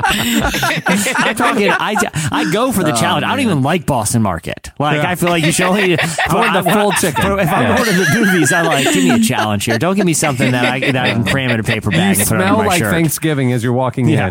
But, Like, I want they just let it be. I need a challenge. You know what I'm saying? Like, I don't do it because I like the food. I want like, basically it's like a reverse bank heist. You know what I mean? I'm not trying to sneak something out. I'm trying to sneak something in, and I want to see the level of my skill. And so I'll just pick the hardest places possible. Cameron, you're not commenting at all. Do you not sneak things into movies, or do you feel guilty? I don't think I've ever done it. I don't think I. What? The Strang boys are playing so by the rules over there. honest. Little rule followers. You feel better Your than dad us? should write a book about your family. You got to pay $20 for popcorn. I just don't plan ahead like that. You guys are planners. I'm like walking in, and then I'm like, oh yeah, I guess I'll get something. You know, like I don't like think like, oh, tonight I need to swing by 7-Eleven on the way to the movie theater. You know, I have smuggled in and eaten an entire watermelon during Inception. And it was opening night, full of people. Perfect crime. Perfect crime. Can you imagine if you looked over and the guy next to you was cutting open a watermelon? I mean, I cannot imagine. Jesse, would you bring your own melon baller and just make little balls the whole movie? I mean, you know, my biggest feat was, again, if I'm really going up to, if I really want to challenge myself, the time I brought a camping stove and and a bunch of raw poultry, and did a little roast chicken. Just back there grilling. Yeah, it was quite the move. Quite the move. So, all right. Well, that'll do it for Slices. Good job, Annie. Thanks, that everybody. Was great, Annie. All right. Cool. Very good. Stay tuned. Up next, Dr. Eric Mason joins us.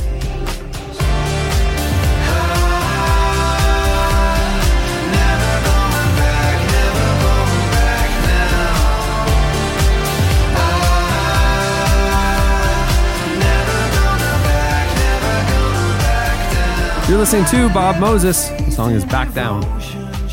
Dr. Eric Mason is a church planner, pastor, popular speaker, and author of the new book, Woke Church, an urgent call for Christians in America to confront racism and injustice. Tyler recently spoke with Dr. Mason about how the Bible outlines ways that Christians should address important issues of the day and enact change in their communities. This was this conversation. It's one of those things where you start to think that you're like, I've got a pretty good handle on what it looks like for Christians to engage culture in meaningful and important ways, talk about sensitive issues, and then you talk to somebody as intelligent as Dr. Mason about these things, and I realized like how little I actually know. I was so grateful. You always have to say this, but it's very, very true in this case. I was so grateful for this conversation. It changed my opinion on things that I already thought I had a pretty well-formed opinion on. Did it really? Yeah, Wow. It's great. yeah, he's a brilliant guy. Right. Here we go. Well, here is part of our conversation with Dr. Eric Mason.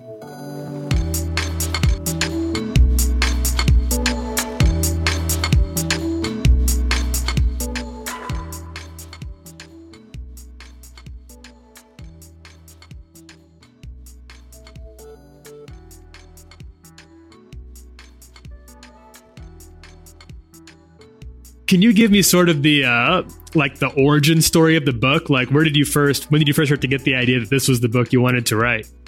Yeah, so ended up, a few years back when, I guess it was around 2012, when everything started going down in the media with the killings of unarmed African Americans, and then seeing the divide over the issue in the body of Christ, particularly on social media and other outlets. It was really, really confusing to me because I was like, man, this seems like cut and dry.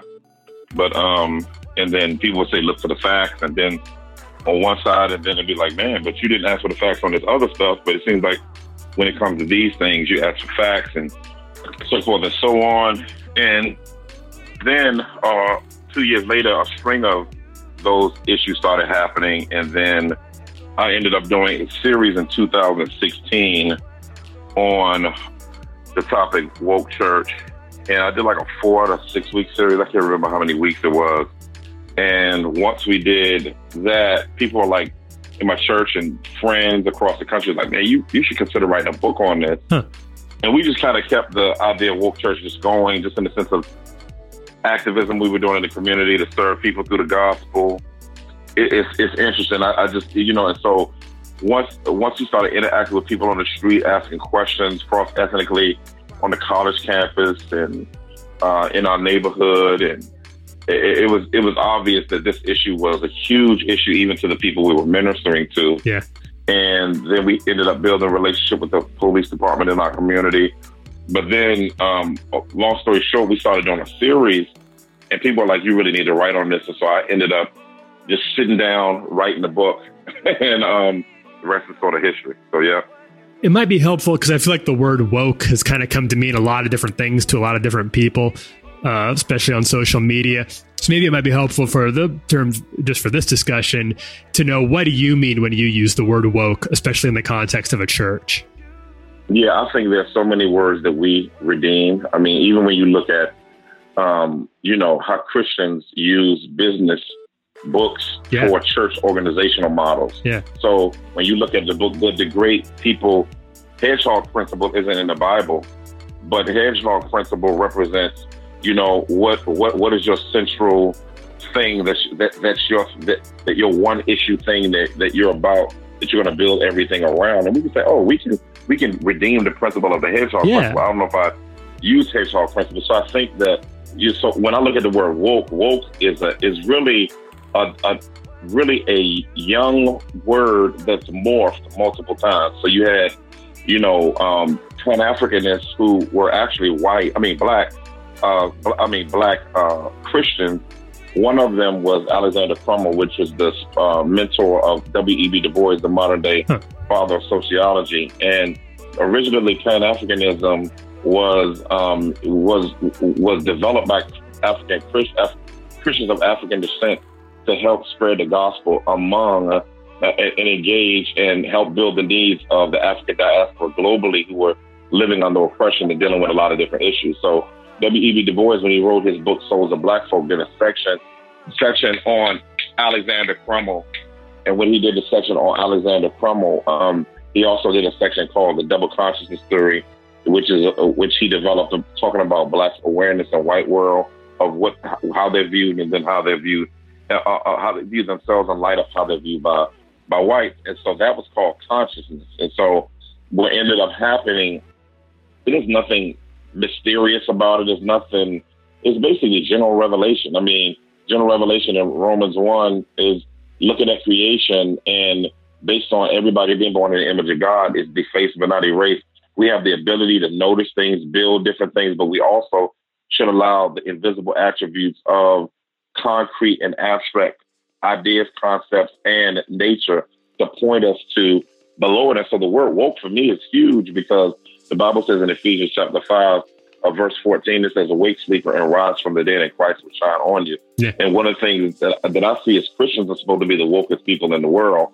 And so because Christ awakens us to all of the realities, both in natural and special revelation. So when you look at the word woke for me is a natural revelation form, where you don't have to be a Christian to know justice needs to be done in an area. If somebody's murdered, a person needs to serve justice for that. If someone breaks the law, you don't have to be a Christian to understand justice. I think, however, what Christianity does is it gives and broadens the bandwidth of the rules of what is just, based on the character of God and based on the word of God.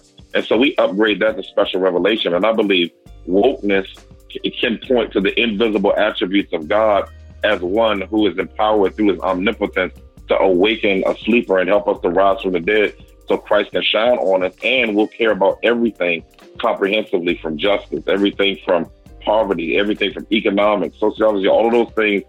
We're able to open up. And I think Christians, when they're aware from a contextual standpoint, when we do missions, we don't go over there and just start proclaiming the gospel. We understand, we get to contextually know a particular place. Even a translator doesn't just go and start translating. No, he has to learn the language. And if that country or a village doesn't have a phonetic system, they develop a phonetic system in order to teach them their own language in a written format, in order that when he writes the Bible in their language, they're able to understand it by reading it, not just hearing it. When it comes to Christians, we'll say in this country, what have you found to be sort of this may be an impossible question, you tell me. What have you found to be sort of the central thing that keeps us from the wokeness that you're talking about? We talk about being asleep. The Bible talks about being asleep. But when you start looking at that practically, tangibly, what is the holdup? What's the blockade? I think one of the things in America is we learn history from a white Western perspective and from a patriotic, triumphalistic perspective. So we don't get a holistic history. We get the history that people want us to have. A huge part of our history is slavery. If you have kids or anybody has kids, you can go into some of your kids' history books and civics books, and they talk very little about slavery and don't really talk clearly about the nature, the brutality, the kidnapping. It almost seems like we were willing immigrants that became indentured servants that helped people in their homes. But we know from history that it was much more of an atrocity than that, particularly when you read memoirs like Frederick Douglass's memoir on his experience as a slave in Maryland to the South and that type of thing. So I think the way we're educated does a disservice to our ability to be on one accord narrative-wise so that we can know where our problems come from as a Christian and human family. Do you think that it seems to me like there are some, we'll call them woke white pastors, or there may be a kind of like trying to be woke white pastors. They care, they understand that racism is still a real thing in 2018, 2019 in America, and they want to do something, but they don't really know. They're looking at their church and they see that it's all white people out there staring back at them, and they're kind of wondering, what can I do? Like, how can I be part of the solution instead of part of the problem? Yeah, I think one of the places to start. One of the things in my book, Woke Church, starts with is it talks with awareness, and so we talk about the idea of awareness. This is now getting on the page of saying, man, let me become aware of what's going on and find ways, whether it's through media, whether it's through friendships, whether it's through conferences, whether it's through relationships. I think relationship is the best way. If you know that possibility, now if you're in North or South Dakota or some rural place in Nebraska or Montana, that's going to be a little bit hard for you. But I think that from a relational standpoint, but I think when you're talking about being aware and biblically aware and understanding what the Bible says about justice, what the Bible says about us being supposed to be a holy family, what the Bible says about being comprehensively aware, and then going to from awareness to acknowledgement. I think there has to be an acknowledgement that something is wrong and that there is a massive rift that was initiated by white in this country that still has effects to this day. You know, when I do counseling, it's impossible for me to act like when I sit in front of a person and they bring in their problems to me. One of the things first thing is I ask them is, do they know Jesus as their Savior? Second question is, walk me through your family history, your mom and dad, because usually their issues that they're dealing with in front of me comes from a legacy of how they were nurtured in the world through family, through the absence of father, connection of father, absence of mother, connection of mother, good, bad, ugly, or whoever they were raised by guardian-wise. And no counselor, no pastor cross-ethnically wouldn't say that family history has no connection to the present problems that a person would have. So how can people try to erase race history in America and how blacks have been treated by whites in this country and acting like we can skip over all of our history and not go through the spiritual counseling session that God would have us go through in order for us to be on the same page to begin to dealing with issues? And I can't tell you, the more people are aware of their family history, the more they know what the gospel needs to be applied to. And so when you look at the reality of applying the gospel to different areas where you need to be awakened in different areas of your life, it's just very, very important. And so you go from acknowledgement now to accountability. It's not enough to just say, okay, I'm aware that this is going on and I've acknowledged that it's wrong and I agree. Now it's time to be held accountable to the church being a prophetic voice, and then developing a vision for change in some particular area of where you can put your foot in as a believer into an area of systemic injustice in our country. And then from there, and that's why iron sharpens iron, so one man sharpens the other. Then you go from there, you know, to be active. So being active, you know, I love Titus 3:14. It says, teach our people to learn to meet pressing needs in order that they may not be found unfruitful. And one of the things that you see in verse 1 or 2, it talks about serving the city and the civic authorities, which lets you know that even in the Bible, even on the island of Crete where all the churches were, Paul was calling Titus to encourage the people of God in that city to serve their city and to serve lost people in the city in very practical ways that are connected to the system of this city. Then he goes down and calls God a philanthropist. He used the Greek word philanthropeo to talk about God. Well, we got our word philanthropist from. That means lover of men. And he talks about regeneration of the gospel is what God's philanthropy for men motivated him to save us. And then it says, out of that, as a reflection of what God did for us, let's teach our people to meet pressing needs in order that they may not be found unfruitful. So the gospel, by application, should motivate us to serve for systemic change of both the soul and the city. And so I think that's very, very important, theologically, biblically, sociologically, politically, and practically, as the church begins to work through a full body plan to bring the already present kingdom, but not yet fully revealed kingdom, that Jesus Christ will end up coming back, and he will be the just ruler, and he will demolish all systems that don't reflect him. He'll destroy all of those systems and rebuild the infrastructure of every system in the world, and create, and those through rewards will become his vice regents, ruling the nations throughout the globe. And so I think that we're supposed to be going towards that reality by not saying, let me wait till Jesus comes, but let me live righteously, godly in this present age, as Titus 2:11 says.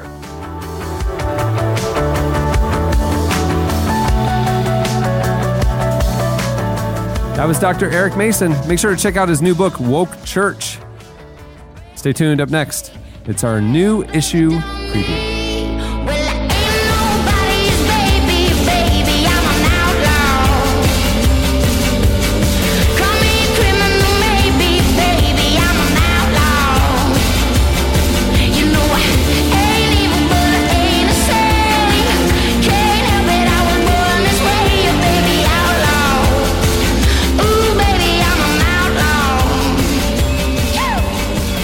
Listening to Elle King. The song is Baby Outlaw. That's Jesse's nickname. Okay, well, as we do 6 times a year, we like to bring you behind the scenes on the new issue of Relevant. The new issue is releasing this week, the November-December issue. It is our 96th issue. Our 100th issue, I think, is going to be in, this coming summer. It's pretty cool. 96 issues. Lauren Daigle is the cover. We are very excited about that. We had some internal debates about who the cover would end up being, because we also have an incredible piece with Mark Wahlberg talking about faith. And so it came to blows, and Lauren ended up being the cover choice. Can I say? Yeah, it was fair. I lost fair and square. Well, I brought my A game. I fought hard. I don't regret anything that I did in the match. Well, just so you know, Annie stepped aside. She wasn't involved in the issue, so she stepped aside for this segment. She'll be back for the next segment, by the way. But Lauren Daigle, she's not only like blowing up right now. She was on Ellen this past week. I don't know if you guys saw that, but incredible performance. Her album debuted, I think, number 3 in the on the Billboard Top 100. She's a legit rising pop star right now, and her story is really great. A lot of people know her from her days as, a worship leader. Cameron, you and I saw her live a couple of years ago opening for like Hillsong, And for her, she kind of talks about, I don't want to give too much of the story away, but, she went through a time where she kind of walked away from it for a little while. Well, she got burned out. She got swept up for her debut album. Yeah. The story gets into this, sold, 1 million units and then all the tours and everything that happened. And she just kind of burned out and walked away for a year. And didn't know when she would come back or if she would come back. Yeah. And the story, she really opens up about that journey and kind of, what the Lord did and then what led to this new album. It's fascinating. And honestly, that was why she ended up being the cover, because it's such a unique story and such a unique, I don't know, it just felt very us, you know? And so we made the call that she's going to be the cover. And beautiful imagery by Jeremy Cowart. And it's a fantastic piece. Don't want to miss that. Then Tyler, you got the chance to talk to Mark Wahlberg, which I love the opening thing from y'all's interview. And I know we said it on the podcast where you guys talked in the very early afternoon, and he said that he was a little tired because he's been up since 2:30 that morning. And it was confirmation of, because we'd been talking about it on the podcast about the insane day-to-day schedule that Mark Wahlberg has, which we now have confirmed from the man himself. He was so tired. He was so audibly tired that at first I was a little worried that he was going to fall asleep mid-interview.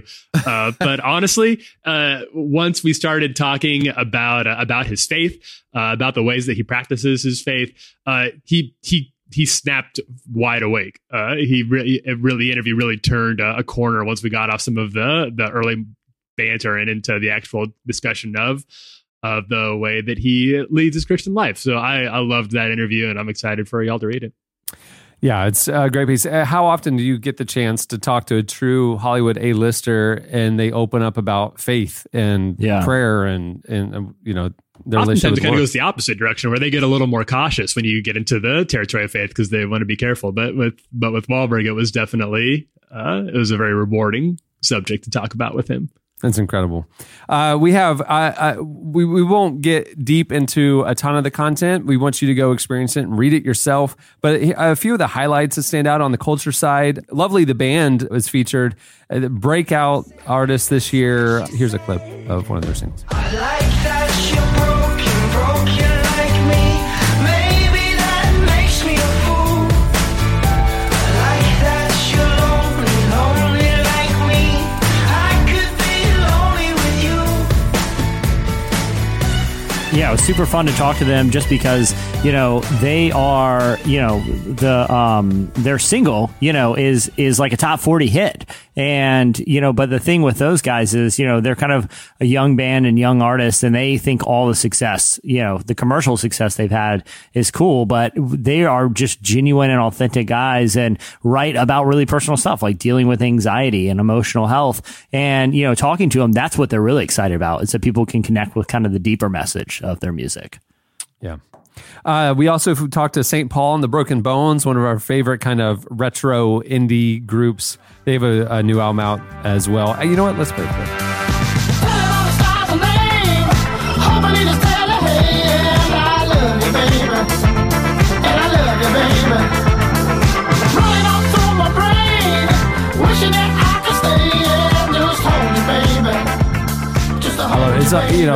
It's like Southern soul, gospel R&B influenced. It's a great album.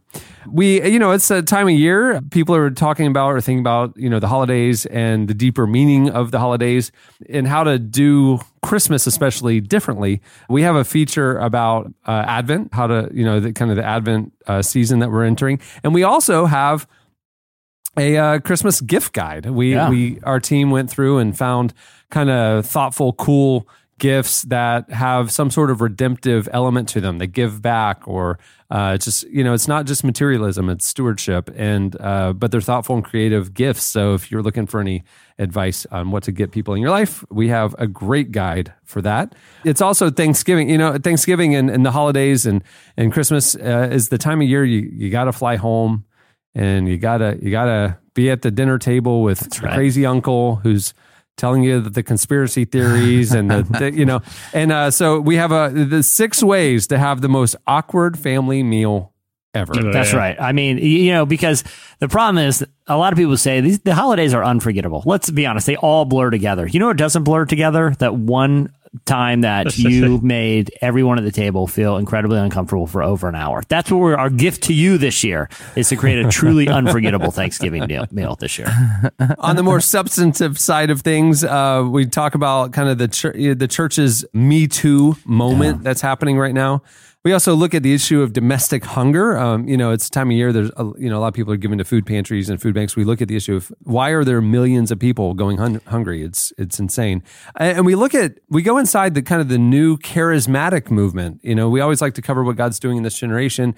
And, with Bethel and, Jesus Culture and Hillsong kind of leading the charge of what part of the move of God that's booming right now, or, the church that's booming right now, it's more the charismatic side of things, not even looking globally. If you're going globally, the rise of the charismatic movement in Latin America and China is, that's the part of the church that's growing. But here in the U.S. as well, the only denomination that's growing is in the last 20 years is the Assemblies of God. So it seems like there's this like resurgence of this charismatic movement, but it looks a little different than it did in the 80s and 90s. Yeah. So we talked to a lot of the leaders in that movement, Jen Johnson and Banning Liebscher, and a lot of others. Working on that piece was there's so many threads you can go down with that one. We've talked a lot on here, and we had a lot of internal discussions, the three of us, about what a wide-ranging movement that's been over the past number of decades, almost a full century, but finding the thread that really intrigued us, that was really exciting for me about the future of the new charismatic movement, is how outward-focused it's getting. I don't want to give away too much of it, but there's been so much conversation around what happens in the service. Well, what we found is that a lot of these churches are way more interested about what's happening outside of the service with works they're doing in their communities. That is an interesting part of the story that you don't hear very much, and it was really fun to talk to people about it.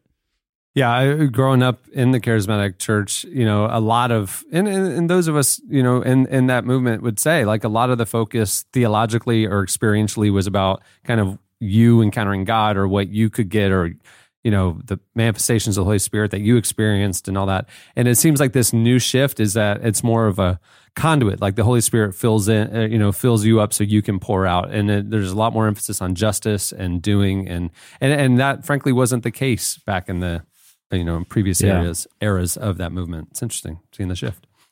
There's a lot more in the issue. We talk about, we talk to Insecure's Yvonne Orji. We talk about, all the stuff that's happening now in culture, our generation, the declining divorce rate. There's a lot of stuff. It's a packed issue. Yeah. Don't miss it. The November-December issue of Relevant is out now. It's on newsstands nationwide. Most Barnes & Nobles are carrying it, as well as other independent bookstores. If your favorite bookstore doesn't have it, ask for it. It helps it get out there. Also, if you want to view it online, you can see a digital replica of the print edition on our website, relevantmagazine.com. And if you want to support us, subscribe. You can subscribe now. There's a great deal going on at the website. Also, Christmas gift idea. The gift that keeps on giving. We're doing a special gift subscription price right now. I think you can give a year of Relevant for only $14.99 at relevantmagazine.com/give. It's a deal. Little holiday thing. There you go.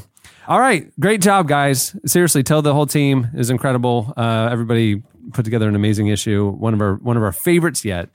Love it. Love the pieces. Good job. Yeah, it was fun. All right. Go check it out, everyone. Stay tuned. Up next, it's time for Ask Jesse. And Annie comes back.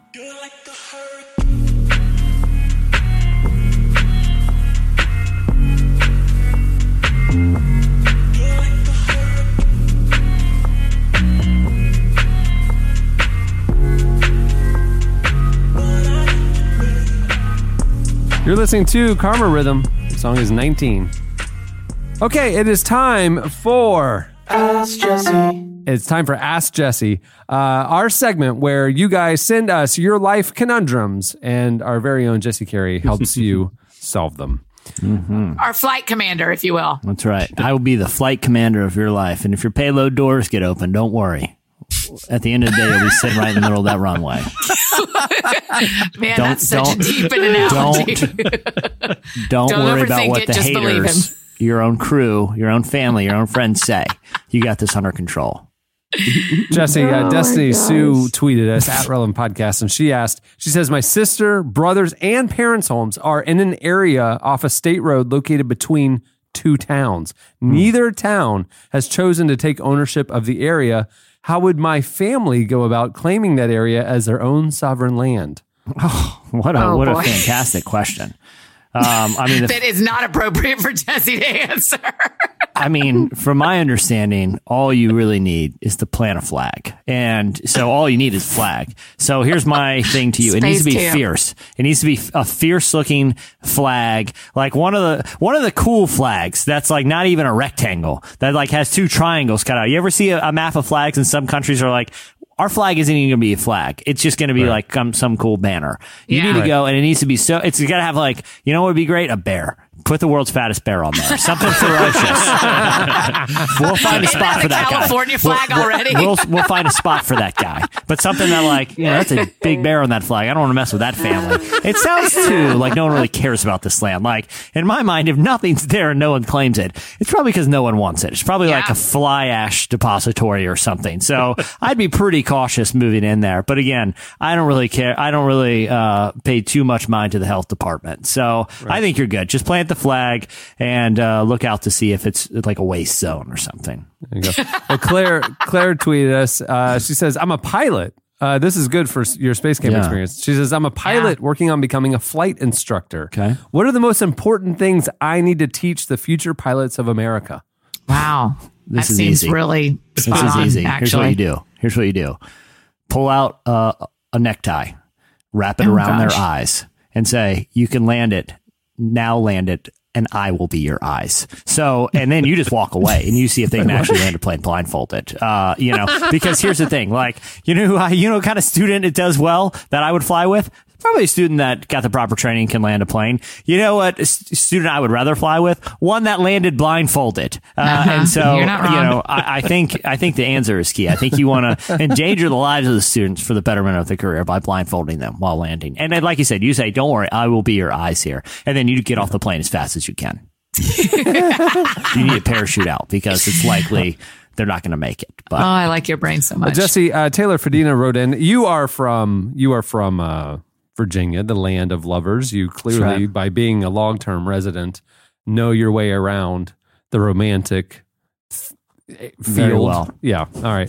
Well, Taylor says, looking for some dating advice. obviously, yes. Is Taylor a male or a female? Sorry, Cameron. It's a gray circle. Like they haven't put a avatar in yet. So this needs to be wow, this needs to Jesse. be like this is interesting. Both any gender needs to be able this to is relate going to be a this good one. I advice. can tell. Looking for some dating advice. I am mid-20s and have never been on a date.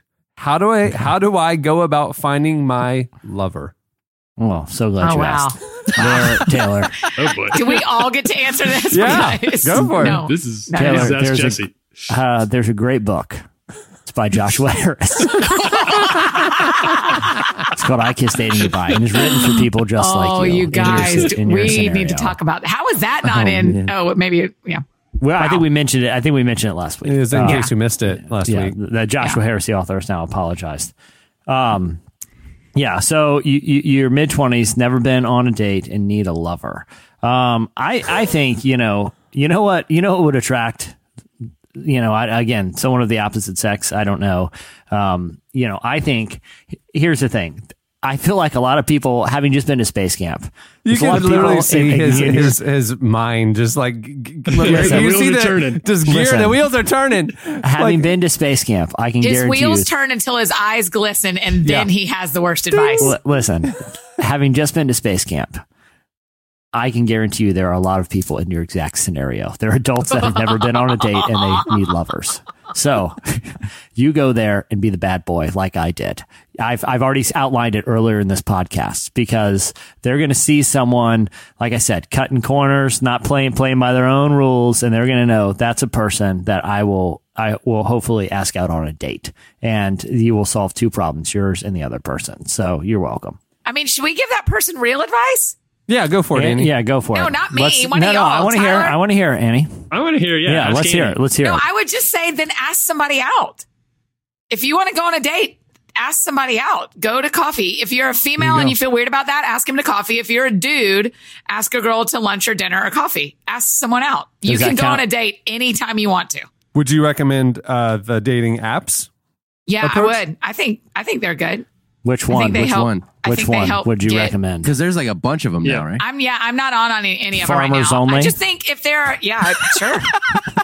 Depends on where Mr. Taylor or Miss Taylor FarmersOnly.com. live. If you're in candy corn country, I would say FarmersOnly.com can help Yeah. you. I would just say if that's something you want, you should take a step toward it. I cheer for you about that. That's all. That's a stupid answer compared to Jesse's really informed answer. I'm but telling you, you're going to be in an intimate, intense situation with these people. A bond will form with these space campers, especially when you attempt that barrel roll with the shuttle. So If you don't end up with a lover, I don't know what to tell you. If you don't get a lover out of a barrel roll, I literally don't know what to tell you. That's right. Try farmersonly.com, I guess, because you're beyond my help. You're beyond my help at that point.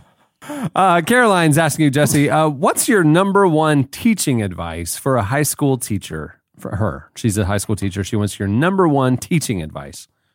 Oh, well, obviously, send a message day one. Like, don't let because when I was a kid and I had teachers, my strategy was simple. I let them know instantly they're not in control here. I am. And, I would do whatever it takes to make sure that the students held the power over the teacher. So what you're going to need to do is you're going to come into class, leather jacket, sleeves rolled up, and you're going to start writing. And without any student having done anything, you're going to turn around and point your finger just wildly and accusing them of things. Grab 3 of them and send them off to the principal. And now say, who's ready to learn? Who's ready to learn? And then, it's fear. Lead by fear. That's always the answer, is to lead by fear. Now, Annie, years ago, you taught 3rd, 4th grade. Is that what you did? Yes. Yeah. Leather jacket. That's always how you kick it off. That'll really show them. I'm with you, Jesse. You find the biggest student in the entire school. You throw them in detention. Yeah, exactly. You bully the bully, and then everybody knows who the boss is. Just like Jesse did at Space Camp. It's easy. Lead by fear. The answer is key. Answer is easy. All right, last question. There's a lot, but this is just the last one we have time for. Josh Williams said, I just started a mobile coffee business. Any advice on getting clients and attention? Yes. And this is thanks to a listener who wrote in the other week. This is perfect. This is perfect. A mobile coffee shop business. So you need to emphasize the quick aspect of this, and also, you're listening to this. I can venture a guess that you're a person of faith, and that you're clever. And so here's what: rename your business. What made you venture both of those things? Well, if you like this show, you got to be clever. Yeah, exactly. If you're a mental, you asked me for advice. You're obviously a pretty wise person. Sure. You have very good judgment. I'll at least say that. Right. So it's a and then we have a whole lot of Jesus stuff. If you're not a person of faith, you probably would be like meh after a couple. Yeah. So So I'd like to hear from the non-religious relevant podcast fans who's just here to like listen and hear from. I hear from on Twitter. I know they chime in.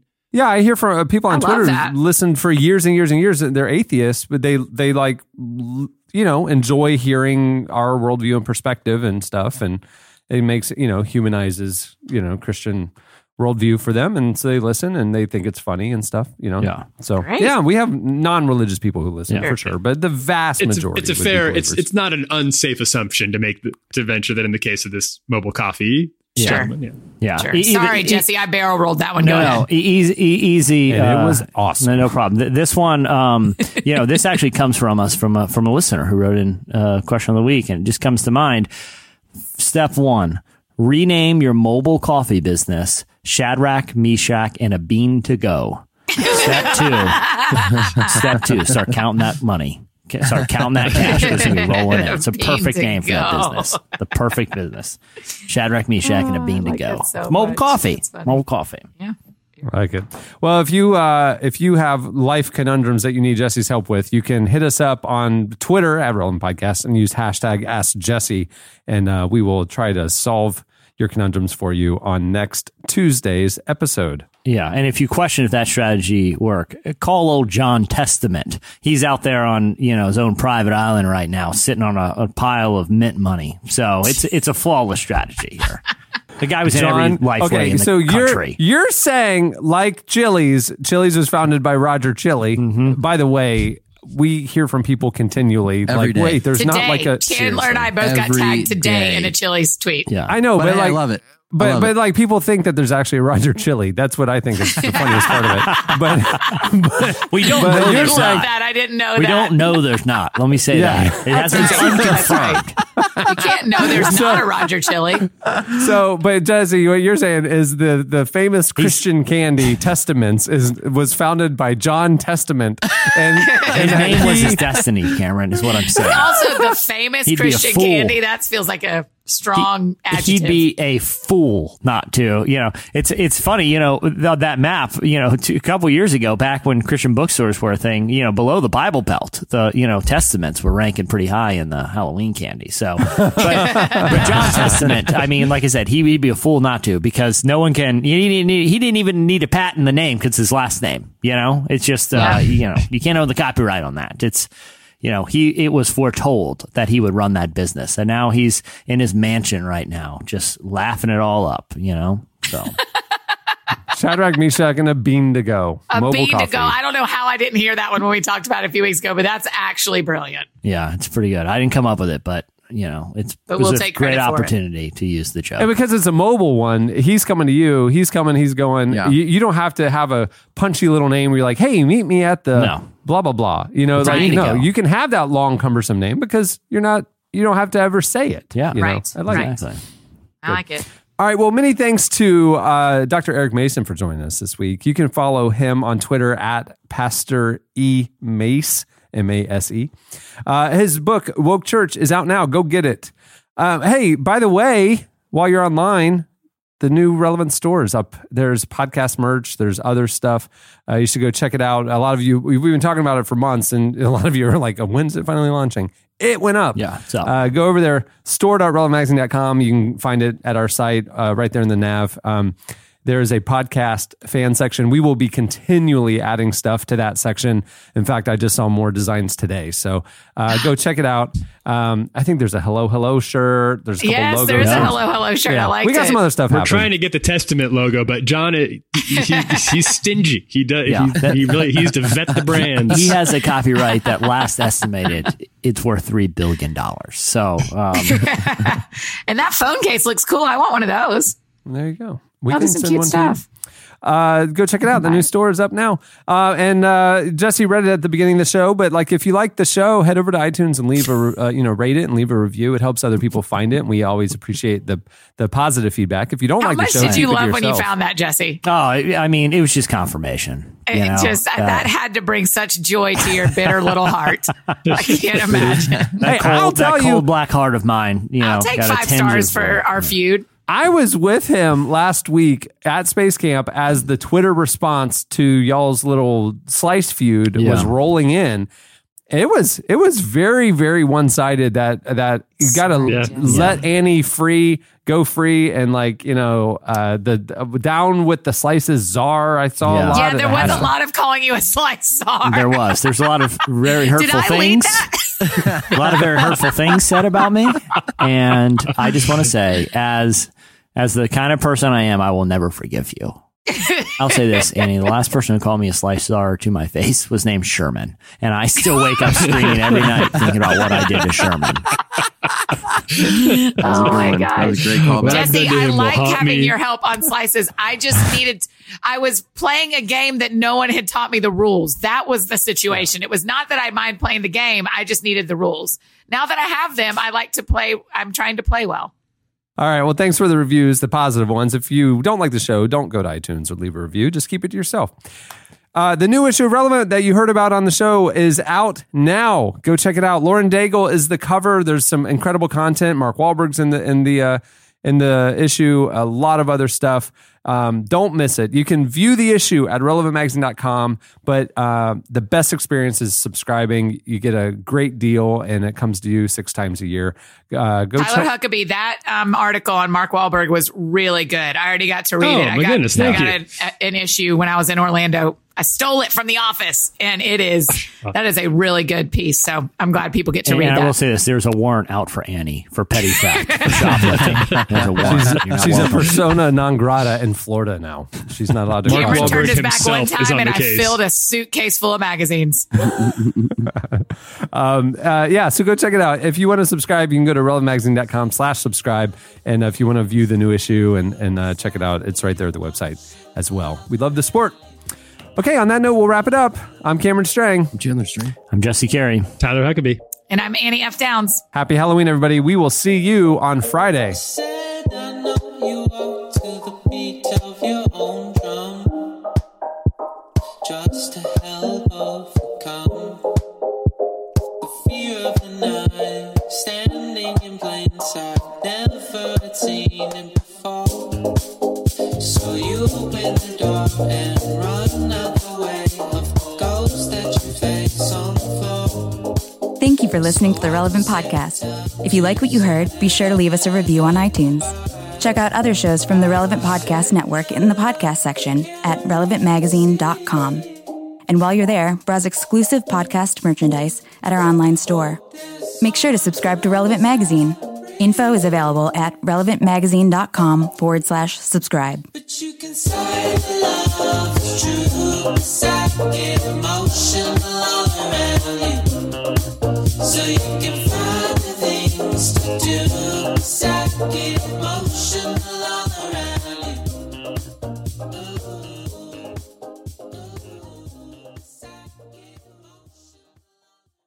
Little do they know, there's a whole Boston Market meal under there. Relevant Podcast Network. Everybody in your crew identifies as either Big Mac Burger, McNuggets, or McCrispy Sandwich.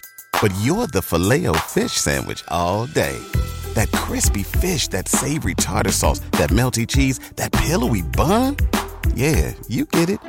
Every time. And if you love the Filet-O-Fish, right now you can catch two of the classics you love for just $6. Limited time only. Price and participation may vary. Cannot be combined with any other offer. Single item at regular price. Ba-da-ba-ba-ba.